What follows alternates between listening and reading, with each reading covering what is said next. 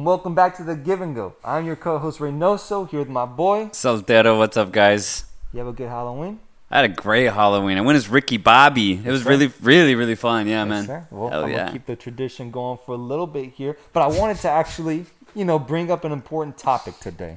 Because some major news happened in the football world, in the international football world, with Saudi Arabia essentially winning the bid for the 2034 World Cup. We hinted at this potentially happening almost in a conspiracy-like way when we were talking about the official nomination of the 2030 World Cup and it going to Spain, Portugal, and Morocco. We talked about, maybe they're setting it up for Saudi Arabia to have it in 2034. Well, the final day to submit a nomination was this week, I believe, and the only other country that was in contention was Australia, and they decided to pull their bid out, thus meaning that Saudi Arabia will be getting the World Cup in 2034. Yeah, man. I mean, based off of all the information that you gave me, you gave the viewers, and that episode where you brought it up, I had basically already put in my mind that Saudi Arabia was going to host in 2034. The amount of money that they have, the amount of money that they're investing into the sport right now, it's all just gearing towards hosting a World Cup. So I'm not surprised whatsoever by this news. I don't think anybody should be. But I saw a really interesting question that was raised, and it's kind of the sentiment that I've been feeling for the last couple of years. And it's the sense that, can the World Cup truly ever be hosted in a poorer country nowadays? Truly think about that, because I initially brought this idea up when it came to CONMEBOL and who they choose to host the Copa America. Because, bro, it's just Brazil. Brazil's the only one, and the United States are hosting the Copa America. We've been asking, is Bolivia ever going to host it again? Ecuador, Chile. And of course, the answer is no. And it's not because the countries themselves don't want it or that CONMEBOL don't want to pick them. It's just that there's no money. There's no money to put in the infrastructures of those countries to host a big tournament, bro. So it's you could extend this out to the World Cup and you get Saudi Arabia getting the hosting rights. You get Argentina and Uruguay barely co-hosting a Spain-Morocco World Cup. I think it's just going to be like this, where you get a really, really small country hosting a couple of games in a World Cup, and then it goes to the actual richer country who hosts it mainly. I think this is just going to be the trend from here on out, man, and it's honestly kind of annoying because, I remember when I first got into the sport, it was in South Africa. Yeah. And I was just like, oh, shit, the World Cup can go anywhere, Mm-hmm. And, South Africa is definitely probably one of the more better off African countries economically. But even then, it just gave me hope that, the FIFA would just choose any country that was willing to host it. But I don't think that's going to be the case anymore. I really don't. It's going to be a rich country and then, a just smaller country that just doesn't have the capital, and they'll get, one or two games. But I think that's where the FIFA World Cup is trending. It's just going to be one big country, little small countries for a couple hosting games, and that's about it, bro. So I'm just not surprised by any of this. Man, this shit is hot, bro. A big talking point about all of this, about Saudi Arabia getting the World Cup in 2034, people, accusing FIFA of corruption because of the selection, or just how this ended up happening so conveniently. Yeah. I think I'm just a little annoyed. I'm a little annoyed because I think I saw a number. 10 countries will be hosting the World Cup technically in the next 8 years.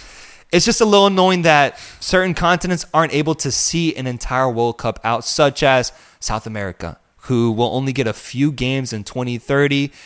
Africa will only get a couple games with Morocco hosting a few, but they're considering those as official World Cup hosting events for those continents. And that's the part where I think it is a little corrupt. It's just not fair to those countries. They each deserve to have their chance at hosting a World Cup. Like you said, it'd be great if we saw the 2030 World Cup in Ghana, the 2030 World Cup in Cameroon, bro.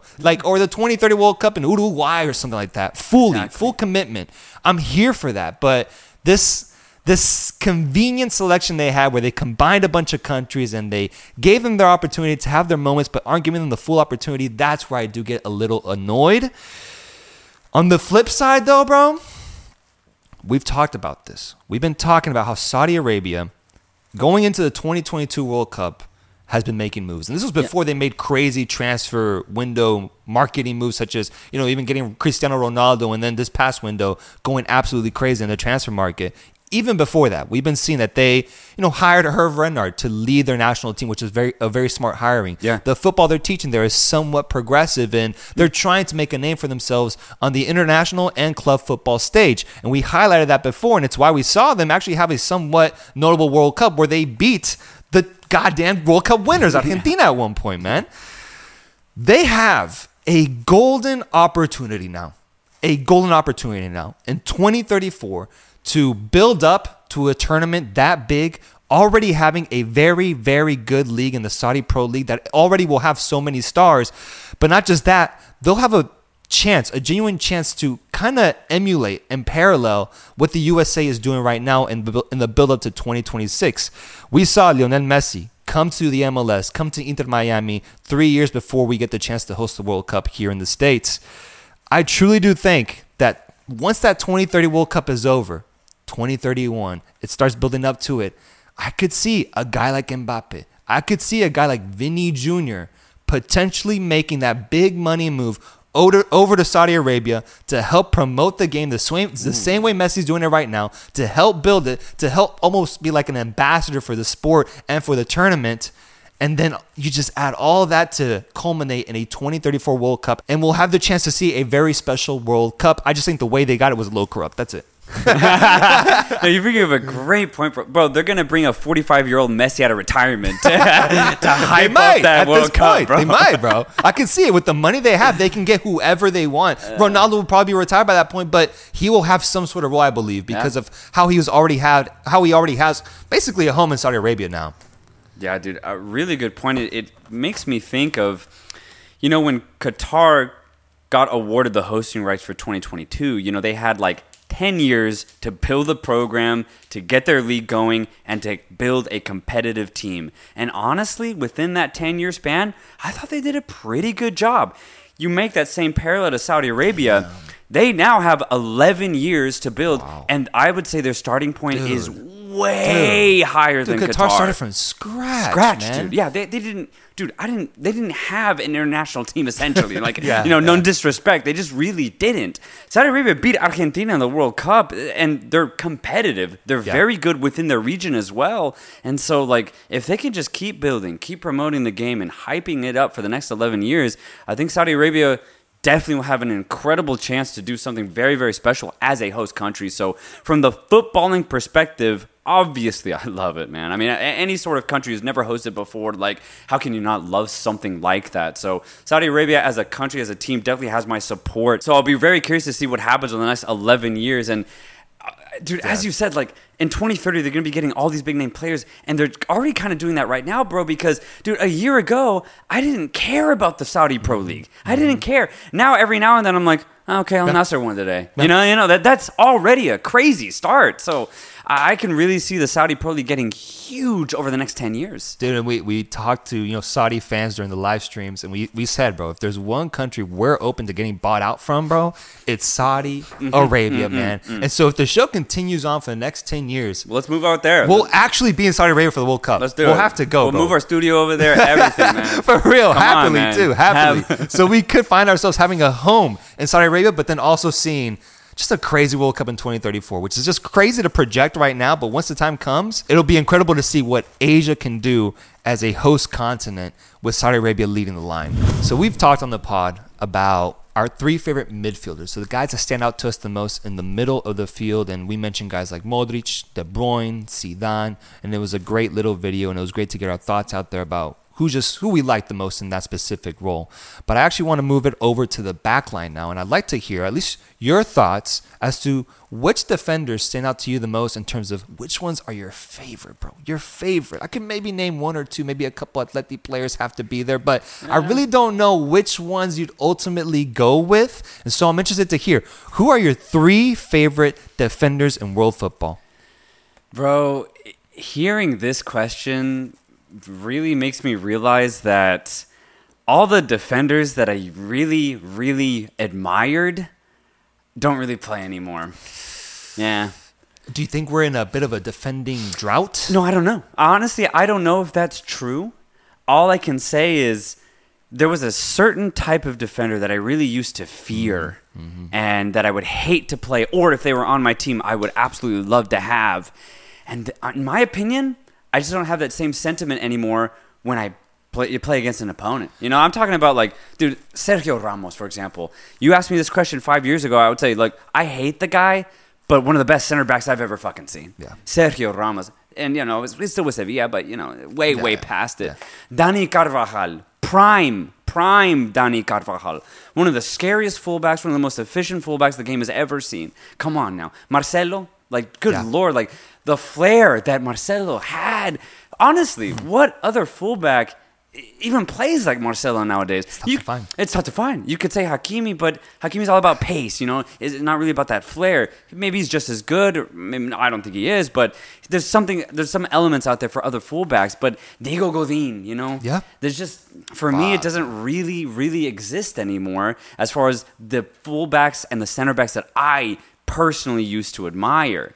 And I will say, defenders, bro, center back specifically, they have a way of having a mythical aura to them. Especially when you look back at the past, when you look at like the GOAT defenders, they all almost seem like Roman. They seem like part of like Greek mythology. Nemanja Vidic with Man United. The name is Paolo Maldini. That doesn't even sound like a real name now. Rio Ferdinand. Like, He sounds like gods, bro. But nowadays, you got Chema Jimenez, bro. you got random, random ass characters, right? About, man. And no disrespect, but can't rely on them. I think a little bit of that mystical nature that they used to have for some reason has kind of just gone away a little bit. We still have some very highly talented defenders, but something's different, and I can't really put my finger on it. Exactly. It's exactly what I'm trying to say. But if I had to choose 3 favorite defenders right now, and I'll say this before I list them, I don't even know if it's based off of skill or talent. Sometimes it is. And the first one absolutely is, and I'm going to go Virgil van Dijk. Let's go. When he joined Liverpool, he was like the first modern defender that made me realize, I was like, oh, okay, you know, you need a really, really good center back. And what he's done with Liverpool, he's completely changed them into a championship winning side. Definitively the best center back when he's on it in the Premier League. And I think he's completely changed the course of Liverpool alone, guiding that entire back line. But beyond that, the attributes that he has on the pitch, dude, he's so calm in every situation. The amount of confidence that gives a fan or a viewer and his teammates, his coach, must be completely priceless. Like, come on. Virgil van Dijk's probably one of my favorite center backs for sure. And I'd like to I got to piggyback on that because we are 1 for 1 right now. He's on my top 3 list 100%, especially as a Liverpool fan myself. Virgil van Dijk to me was the first player where I really understood the term Rolls-Royce defender because I think he embodies it. His stature, his frame, it's royalty in that backline, bro. It's so reliant. It's so consistent. And the peak that he was able to reach, I think, was one of the greatest peaks we've seen out of any defender to ever play the game. Using it as a frame of reference, you could look at the Ballon d'Or nominees and the winners of the past 10 years. Virgil van Dijk finished in second place, bro, in I believe 2018, just a few points behind Lionel Messi. Yeah. If Messi did not exist, Virgil van Dijk would be lifting the Ballon d'Or as a defender, dude. And when you look at the history of this award, it's an award that leans heavily towards offensive players. So to be that high up in that list as a defender, as a center back, is remarkable, bro. It's remarkable. And that run he had, injecting himself into that Liverpool backline and then guiding them to back-to-back Champions League appearances, competing for the Premier League against an insanely stout and talented Manchester City. It was Virgil van Dijk, alongside other key players in the Liverpool squad, who were able to lead Liverpool to this insane age of glory that they've had in the past 5 or 6 years. Virgil van Dijk, easily one of my favorite players of all time. Dude, hell yeah, 100%. And honestly, I feel like any person who does watch football has to have some sort of crazy respect for Van Dijk, similar to the respect that I have for Ramos as an Atleti fan. And I just don't see how you don't like the way that he approaches the game as a center back. But for my second favorite defender currently playing right now, I'm going to go to fullbacks right now. Okay. I'm going to go fullbacks here. And as I was saying before, there's just nowadays, no real fullbacks that kind of embody the players that I used to like Marcelo or, my very own Atleti, like Juan Fran, Felipe Luis, although Samuel Lino's definitely trying to. But I think I just need to see him play a little bit more before I call him maybe my favorite fullback.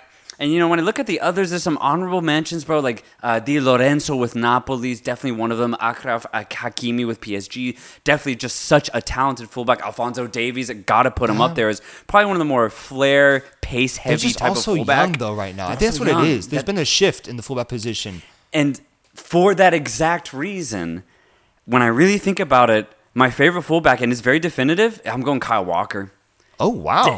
Easily one of my favorite players to watch. And for me, the best fullback right now in all of world football. I just can't really name a better fullback in his position. But that's the point. All the really, really good, pacey, flair fullbacks are pretty young right now. They haven't been able to, have like a 10-year-long career where they have become a definitive best fullback in their position. And so when I look at Kyle Walker, I see a guy who has done that, who has played the game, who has made that role his own and has dominated at it too. So I'm definitely going Kyle Walker is probably my second favorite defender. That's a fair pick. He's not on my top 3 list. I'm surprised that, or maybe you still have a player there that is from Atleti, but I'm surprised, Felipe Luis didn't get into the conversation. Oh, so I'm only picking players who are playing right now, sorry. Right now? Okay. Yeah. Okay, that's fair. Yeah. Okay, then Kyle Walker would be, one of my, if I went current, he would be in my top 3, I think, because I think his personality and his character stands out so much. Dude, it stands He's out. a proud Englishman, but he's so fun to watch. He makes watching the fullback position an entertaining aspect of the game. And when he's going up against the best players in the world, I remember in that England-France match, it was so cool going into the game knowing that Mbappe and Kyle Walker would face off against one another, and just that battle between two giants in their position going head to head. And we said it before, Kyle Walker has that ability to shine in those situations and take it to a winger or a striker. So that's so incredible in today's modern game, and he has to be one of the best players in that position in world football right now. Yeah, dude. For me personally, I did throw it back a little bit here. I threw it back to the golden era, to the old ages of football, and I got a little personal with it. Yeah. I had to pick a center back for myself, and I think when I look at specifically the teams I support, Liverpool, Chivas, and Mexico, the defensive player that stands out to me the most has to be the legend, the captain, Rafa Marquez. Oh, yeah. Rafa Marquez. Yeah, that's a good one. Rafa Marquez. Honestly, I think we took him for granted, bro.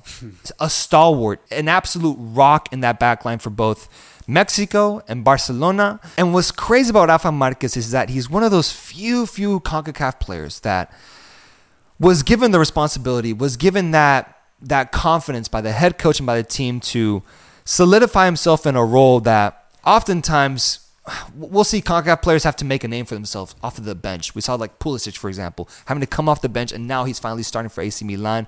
Keylor Navas was on the bench until Iker Casillas retired, and then he was able to get that spot. But Rafa Marquez, from the moment he got that opportunity, coming from Monaco and winning a title in France, goes over to Barcelona, inserts himself into the starting defensive lineup, and he stays there for years, bro, alongside one of the greatest Barcelona center backs we've seen in Carlos Puyol. And just creating an insane duo, an insane pair to guide them to Champions League trophies, to guide them to amazing La Liga title runs, and then participating in these major matches in El Clásico. There was a Mexican, bro, a Mexican taking part in those legendary matches. And that to me is so rare for a CONCACAF player, and more specifically for a Mexico player overall. So for me, Rafa Marquez is just, he's an outlier. And what was an incredible club career with Barcelona, but then matching that with an incredible international career with Mexico, making a shit ton of appearances for us at World Cups and in Gold Cups as well, proving to be a pivotal part of the international team, even when he was like 36 years old, coming off the bench against Germany in that iconic victory in 2018 and providing really solid minutes. Rafa Marquez, until the day he hung up those boots, was a consistent, reliable player. And that's just not something you see often, bro. Shit, man. Yeah, first off, beautifully put. But I didn't realize how good Rafa Marquez was for Mexico until he was gone. Yeah. I really took him for granted. It was a younger Soltero. I'll just put that out there first. But that first game where he definitively just was not going to play for Mexico, I found myself a little like nervous as far as like, oh, we're probably going to concede here. Whereas like when Rafa, like especially 2014 and prior to that, there was a crazy amount of confidence I had in Mexico to be able to kind of defend it. And even if we were to concede, at least I know that Marquez wouldn't make a mistake, you know? And so that having that type of confidence and solidity in just one player who reached the top, the pinnacle of European football. Yeah, it's something I completely took for granted, way back then. And you got to add in the leadership too. Yeah. Captaining Mexico as well. That's something we are in desperate need of right now. A loud voice, someone that can take that role and position. Rafa Marquez did it seamlessly for over a decade, and I also think we took that for granted as well. So we're seeing the after effects of what a Rafa Marquez-less Mexican squad looks like now, bro. Dude, for real, Crazy. though. For real. Who's your third? So my third one is completely personal. This is just down to entertainment, who I really love to watch, and it's Nathan Ake. Whoa. Dude, I love watching Ake play, man. Really? One of my favorite defenders to just watch play the game of football. And honestly, I can't explain it. I just like the way that he tackles. I like the way that he closes down space. He's so versatile, too. When he gets on the ball, he's kind of cheeky with it. Not in a flair type of way, not in a skill set type of way, but God damn it, he's not going to lose the ball. Yeah. He's not going to make a bad pass. And when he gets up there and he gets the opportunity to maybe make a cross or get in the box, somehow I trust him. And I can't really explain Ake's style of play. All I can say is that it's Nathan Ake, and I love watching the guy play, bro. And honestly, the rest of that Man City backline, I fully trust. There's such talent there, but Ake's just, for me, so fun to watch. Yeah, his career has been really interesting. He was at, Bournemouth at one point? Yeah, Bournemouth was his foray into the Prem. For like 40 mil, I think he got bought out by Man City. Then it took him a while, as most Man City players do coming off of transfers, to get settled in. But then once he got comfortable, he got me thinking about the cheekiness of Nathan Ake. It's like a technical cheekiness, like a European cheekiness he has at times. Yeah. Sometimes he makes some really close passes in the back line where an offensive player is coming for it, but he just can't get a touch on it. And it's little things like that, or getting a header to like win a match, or doing little things that are almost like a janitor in that back line, but being good at almost every facet of the defensive game. And being Dutch while he's doing it too, bro. See, I think honestly his hair definitely plays a part in it, bro. Like when I see that guy sprint back to track a defender, I think I just like watching it, man. There's something to it. There's something to it. It feels like the heir to what was his name? Davies, the other Dutchman who wore the goggles. Yeah. Was it Davies? Lewis? I can't remember the name, but you know who I'm talking about. But in terms of looks, he has to be the heir to that man, because he has such an interesting frame and stature to him that stands out so much, bro. Nathan Ake as your third, that's completely fair. So I try to go with a personal one, right? Rafa Marquez, and then I added Van Dijk as like the current player that I like a lot. But then I wanted to go with a legend, a player that stands out to me that played in the past. Just like how in midfield I went with Zidane, I had to pick one that played, in the 90s and 2000s that I've really liked and kind of wished I could have seen more of live. And I already mentioned him during this conversation. It's Paolo Maldini, bro. Paolo Maldini. The name itself sounds like something that I mentioned before. Something of the gods. Maldini. The poster boy for what was the golden era of defenders for Italy. Maldini played 25 seasons, bro. 25 with one single team. That does not happen anymore. That's crazy. In any sport, bro. Yeah, in any sport, that does not happen. Even tennis players change brands or some shit, bro. Like, that does not happen. 25 seasons with AC Milan. At their absolute height, he guided them to 5 Champions Leagues, winning 26 trophies in the process and 7 Serie A titles. But what was so dope about Maldini was his versatility. Starting off his career in more of a fullback position and playing in what I believe was as a left back despite being right foot dominant. He was versatile though. He could do it no matter what. He had no problem taking on that role and responsibility, and he was offensive. He had flair, he had technical ability, but then he was also very calm and composed, electing to play the game with more elegance and intelligence rather than chaos and flair.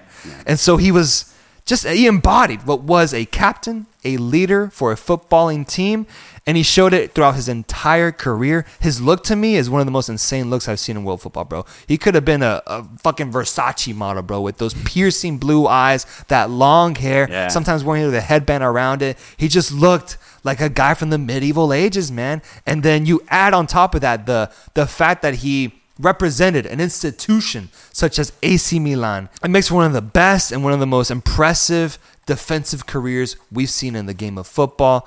Never won a Ballon d'Or, but he was in the top 3 twice, I believe, throughout his career. He has all the accolades to back up the legend that he is. And so that's a player that I truly wish I could have seen from the beginning of his career and that we could have covered here on the Give and Go, because I truly believe that if we got to see young Maldini, bro, we'd be talking about this man week in, week out.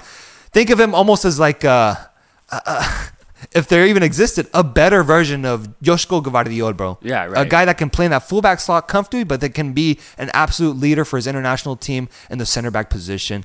Maldini was that times 10. So I really, really love everything I see about this guy. Every time I see his highlights pop up, I'm down to sit down and watch him with a glass of wine, because Maldini, to me, is my third favorite defender. Yeah, man. I don't know much about him. All I know is that like that name apparently like defined a decade of defensive brutality in Serie A. Like I think he was a really big component of why Italy was, known as incredibly defensive, and he was the best at it back then. So yeah, that's all I know about him. But yeah, crazy, man. The amount of trophies that he won, that's like Messi, Ronaldo numbers as far as success. And that's the center back you're talking about. Kind of, as you mentioned, like Virgil van Dijk. I guess that's what he was like back then. Like the guy for 20 plus years. Absolutely insane. I do want to put an honorable... Please. I do want to add an honorable mention here. So this is my favorite defender growing up, Evertonian Leighton Baines. Have to put this in here. My favorite fullback of all time, just as far as, what is personal to me. I loved his crossing efficiency, but more importantly, I loved, especially at the time, 2010 type of football. I loved how unafraid he was to play the ball on the ground. He was such a progressive, forward-going fullback, and especially at the time in the Premier League, bro, when it was mainly just get the ball into the box, boot it up forward, or just send it across, Leighton Baines really preferred to do little 1-2s with his midfield, and then he would build a play going forward. Damn. And that's why he stood out to me so much, because he played a different style of football than the rest of the Premier League was playing. Damn. That's what I really enjoyed about Leighton Baines, especially at the time. And that Everton team, just beyond Baines, was also really, really fun. Yeah. David Moyes, that's what Tim made Howard his career. Was there? Tim Howard, Tim Howard, exactly. Steven Pienaar. Where was he from? He's English. He's English. He's British, yeah. Oh shit, British. okay. Yeah. Did he? He also had my favorite number too. He donned that shit. What was the number? 3. Number 3. Oh shit. Yeah, okay. Yeah. I don't think I've ever. I think I saw late career Leighton Baines. Yeah, that's the thing. That's what I caught. Yeah, absolutely. I think it was like 2014. 2015, I remember that. That was like the end, bro. That was the end of it, bro. Yeah. Okay, damn. That deserves praise. That deserves respect. Yeah, 100%. Shout out Leighton Baines, baby. Yes, folks. Please let us know in the comments. I want to know who are your 3 favorite defenders in world football, whether it's current, past, or present. It does not matter. Let us know. The Give and Go boys are interested to hear who are your favorite defenders of all time. All right, let's quickly preview some upcoming games this weekend that we're interested in seeing.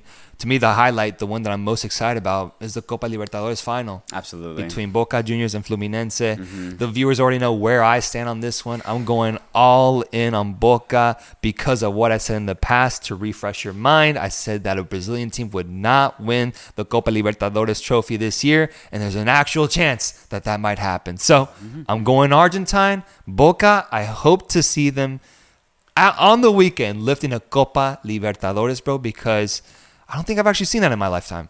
Yeah, I don't think most people have. I think the last time was, 2007 or something like that. It's been a long time since Boca have lifted the Copa Lib.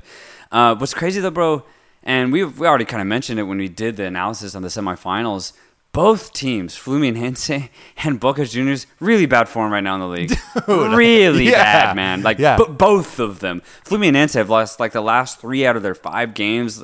Boca's not getting anywhere near the playoffs in Argentina. Like, it's South American triumph or nothing, essentially. Like, it's pretty bad domestically. It'll be a hell of a game, though, because both teams know that. Like, to have a chance at a trophy, considering their own personal circumstances, I think both teams are going to go all out. It's going to be a hell of a game. Maracanã, Fluminense's home. Man, we could also see them lift the trophy, too, and be massive for their history. Yeah. And just to kind of go off what you said, imagine in Europe, like Real Madrid and Barcelona being in the Champions League, but they're both like not even the top 10 of their league standings. Exactly. So that's what we're seeing right now. It's fucking weird. But yes, that is one game I'm looking forward to. Another one I'm looking forward to is actually Newcastle against Arsenal. Newcastle hosting this match. This is the test right here. This is the test for both teams, honestly. If I am to see Arsenal come into this ground and get a result, I think it's massive for them. It would be massive. It's just that string of energy they need to create, winning big games in the Prem and getting tested, this time against a Newcastle team who just got done mollywhopping Manchester United in the Carabao Cup today 3-0. So they're feeling themselves, and Arsenal losing 3-1 to West Ham today as well. So I think this one will be really interesting to see. And if Newcastle can win it, it'd be major for them, as I'm hoping that they can get into that top 4, top 5 type of finish. So these are the type of games they need to win to get those results. Yeah, Carabao Cup aside, I think Arsenal are in electric form right now in the Premier League. I think they're slowly finding like a very peak form of themselves, whereas Newcastle, for me, still haven't done enough to prove to me that they can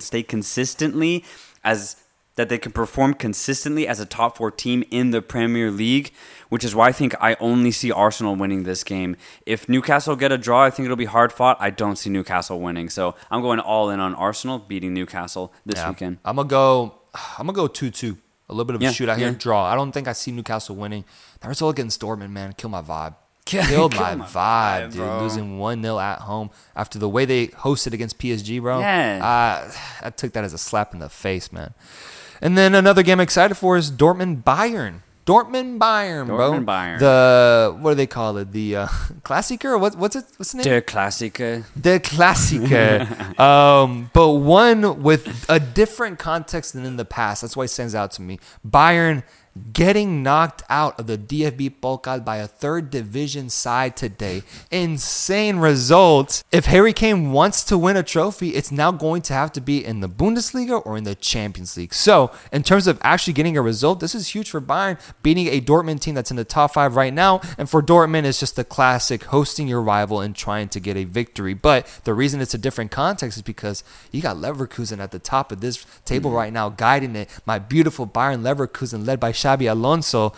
I'm hoping for a draw here. That's why I'm excited for it, because if they both can draw and slow their roll in the title race, then that gives even more room for a Bayer Leverkusen side, who won 5-2 today in the DFB Pokal, by the way, to just continue this crazy undefeated run they're on right now in this season and getting more space in the title race to hopefully lift the Bundesliga title. Yeah, I don't trust any team not named Bayern Munich until proven otherwise, so I'm going Bayern, man. Last game I'm interested in seeing, I'm going to say Sociedad Barcelona. Sociedad hosting this Barca side. And I've said it before, I predicted Real Madrid would win the title this year. I think this will be a big test for Barcelona, because if they once again don't get a result here coming off of an El Clásico loss, and Sociedad, who's been feeling themselves this season a little bit, if Sociedad can get a result, I think it'd be huge for them. Whereas for Barcelona, if they struggle once again, man, that might be tough to come back from this gap that they'd be creating against Real Madrid. So that's why I'm interested in it. Yeah, this will be a really interesting game. Sociedad have been phenomenal in Europe, which is pretty strange because it's almost always the opposite way. They're usually terrible in Europe and pretty good in La Liga. And in La Liga, not to say they have been bad, because they haven't. They've been pretty good. But I've caught a lot of Sociedad games in La Liga, just, because I got to always look at my enemies here for Atletico.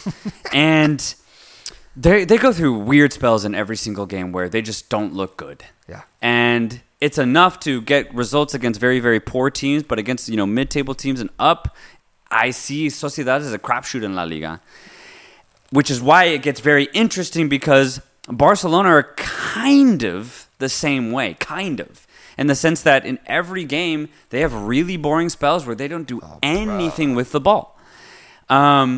So this could be a really telling game as far as who really wants it. If Sociedad can really find that form, I think they have the ability to beat Barcelona. Barcelona's peak is a lot higher than Sociedad's, though. So if they find that peak, as they occasionally do, they will easily beat Sociedad. So honestly, I see this game as not quite 50-50, but pretty close to it. I'm going to give it a little bit in Barcelona's favor. But yeah, I mean, I don't expect an easy win, but at the same time, don't expect Sociedad to have a good performance because they might not. They might not. Yeah. They might not. Yeah, this is a tough one. It's a tough one. This is a tough one. I could see a one. 1-0 Barca win. Yeah, I could see a 1-0 Barca win. Yeah. And then the last result, actually, just to have some fun, Las Palmas Atletico is happening on Friday. Mm-hmm. This feels like the type of game where Atletico drops points. Well, like they are some bullshit, bro. Well, here's the interesting thing. I felt the last 3 out of 7 games we should have lost points in La Liga, and we're not dropping them. We're not dropping them. Las Palmas will provide no different challenge than we've seen the last month.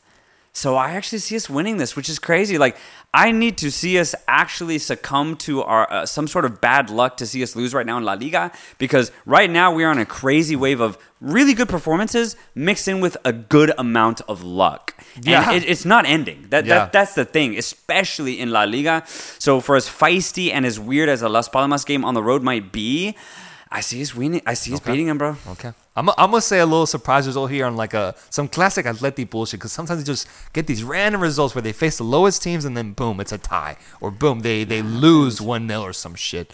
I'm gonna go with one of those results. We will check back on that in the weekend to see what happens. But if Atleti wins once again, bro, we're winning again. That's what I'm saying. They must watch TV right now. Funny enough, they really that's are. why I've caught so many of their games, because they're winning like crazy. Griezmann is cooking this season. Atleti might be onto something. Still not fully sure.